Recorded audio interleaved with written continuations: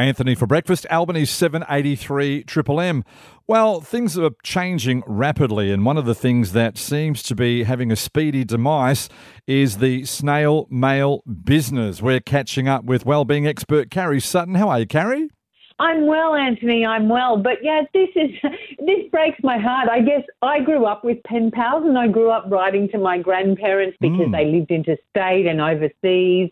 I grew up writing to other people when I travelled overseas, and I know times are different, but the Australia Post it is losing money, and it's losing money on snail mail or on letters, but it's part of something that I think is really important, like writing thank you letters to people if you've received gifts, or teaching our kids the ability to write a letter, I think is still really important. So this was sort of heartbreaking when I read that. Okay, so Carrie, what's the difference then whether I send you a postcard from overseas or a photo from my phone to your phone? Or a thank you, a thank you note. Thank you note. Yeah. I get that, and I know, but Anthony, what does it feel like if you go to your letterbox and you see a handwritten mail? Special. It's special, and someone's put effort. And that's, I think, the thing that is more. I understand that it takes 2 minutes to text or send something, and that's really great, but it's the time and effort.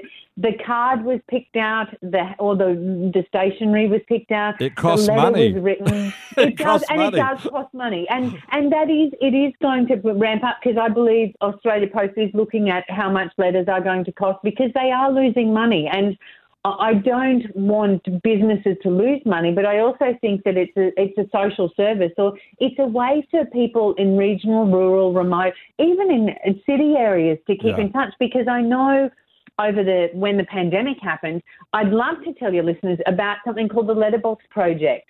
It was actually started, and Google the Letterbox Project, and here I am saying Google, but if you go on and go onto the internet and look at the Letterbox Project, it's run by Connected Australia, which is connecting people, because so many people feel isolated now. And I think that's what worries me, Anthony, is that loneliness is on the rise, and when people feel lonely, it's actually feeling lonely, and a lack of social connection is worse for you than smoking.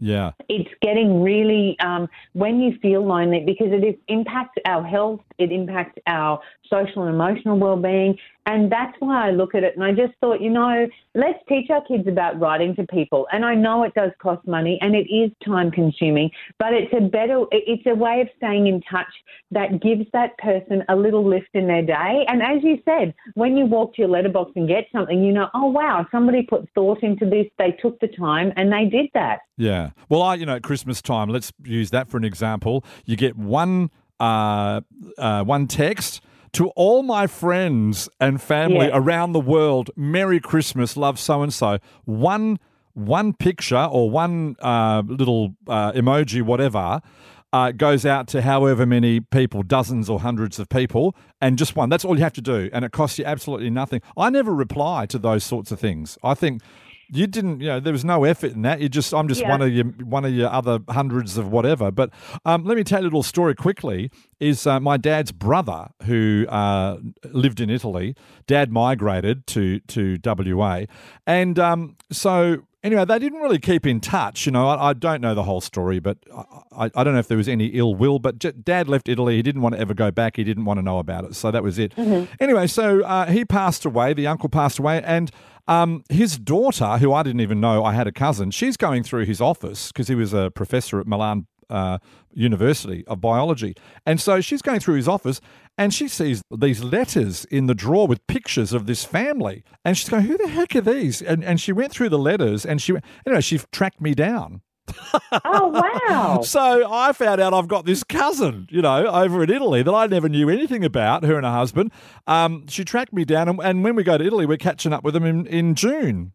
Isn't that great? And again, that came from letters. Letters, that personal connection, yeah. Well, he didn't have a phone. Yep. So, I couldn't have contacted him or kept in touch that way. It had to be by mail because, especially with older people as well, that's the case, And again, I'm not asking us to go back into the dark ages or forget about technology, but it's that personal touch where you actually go, people took time. And because we are so busy, because things are becoming so hectic, it is just that much more special to get that handwritten note. So, just an encouragement today for the listeners, for their kids, just to say, hey, if you do have that, drop a little letter in the mail and it makes somebody's day. Good on you. Wellbeing expert Carrie Sutton. We will talk again next week, Carrie.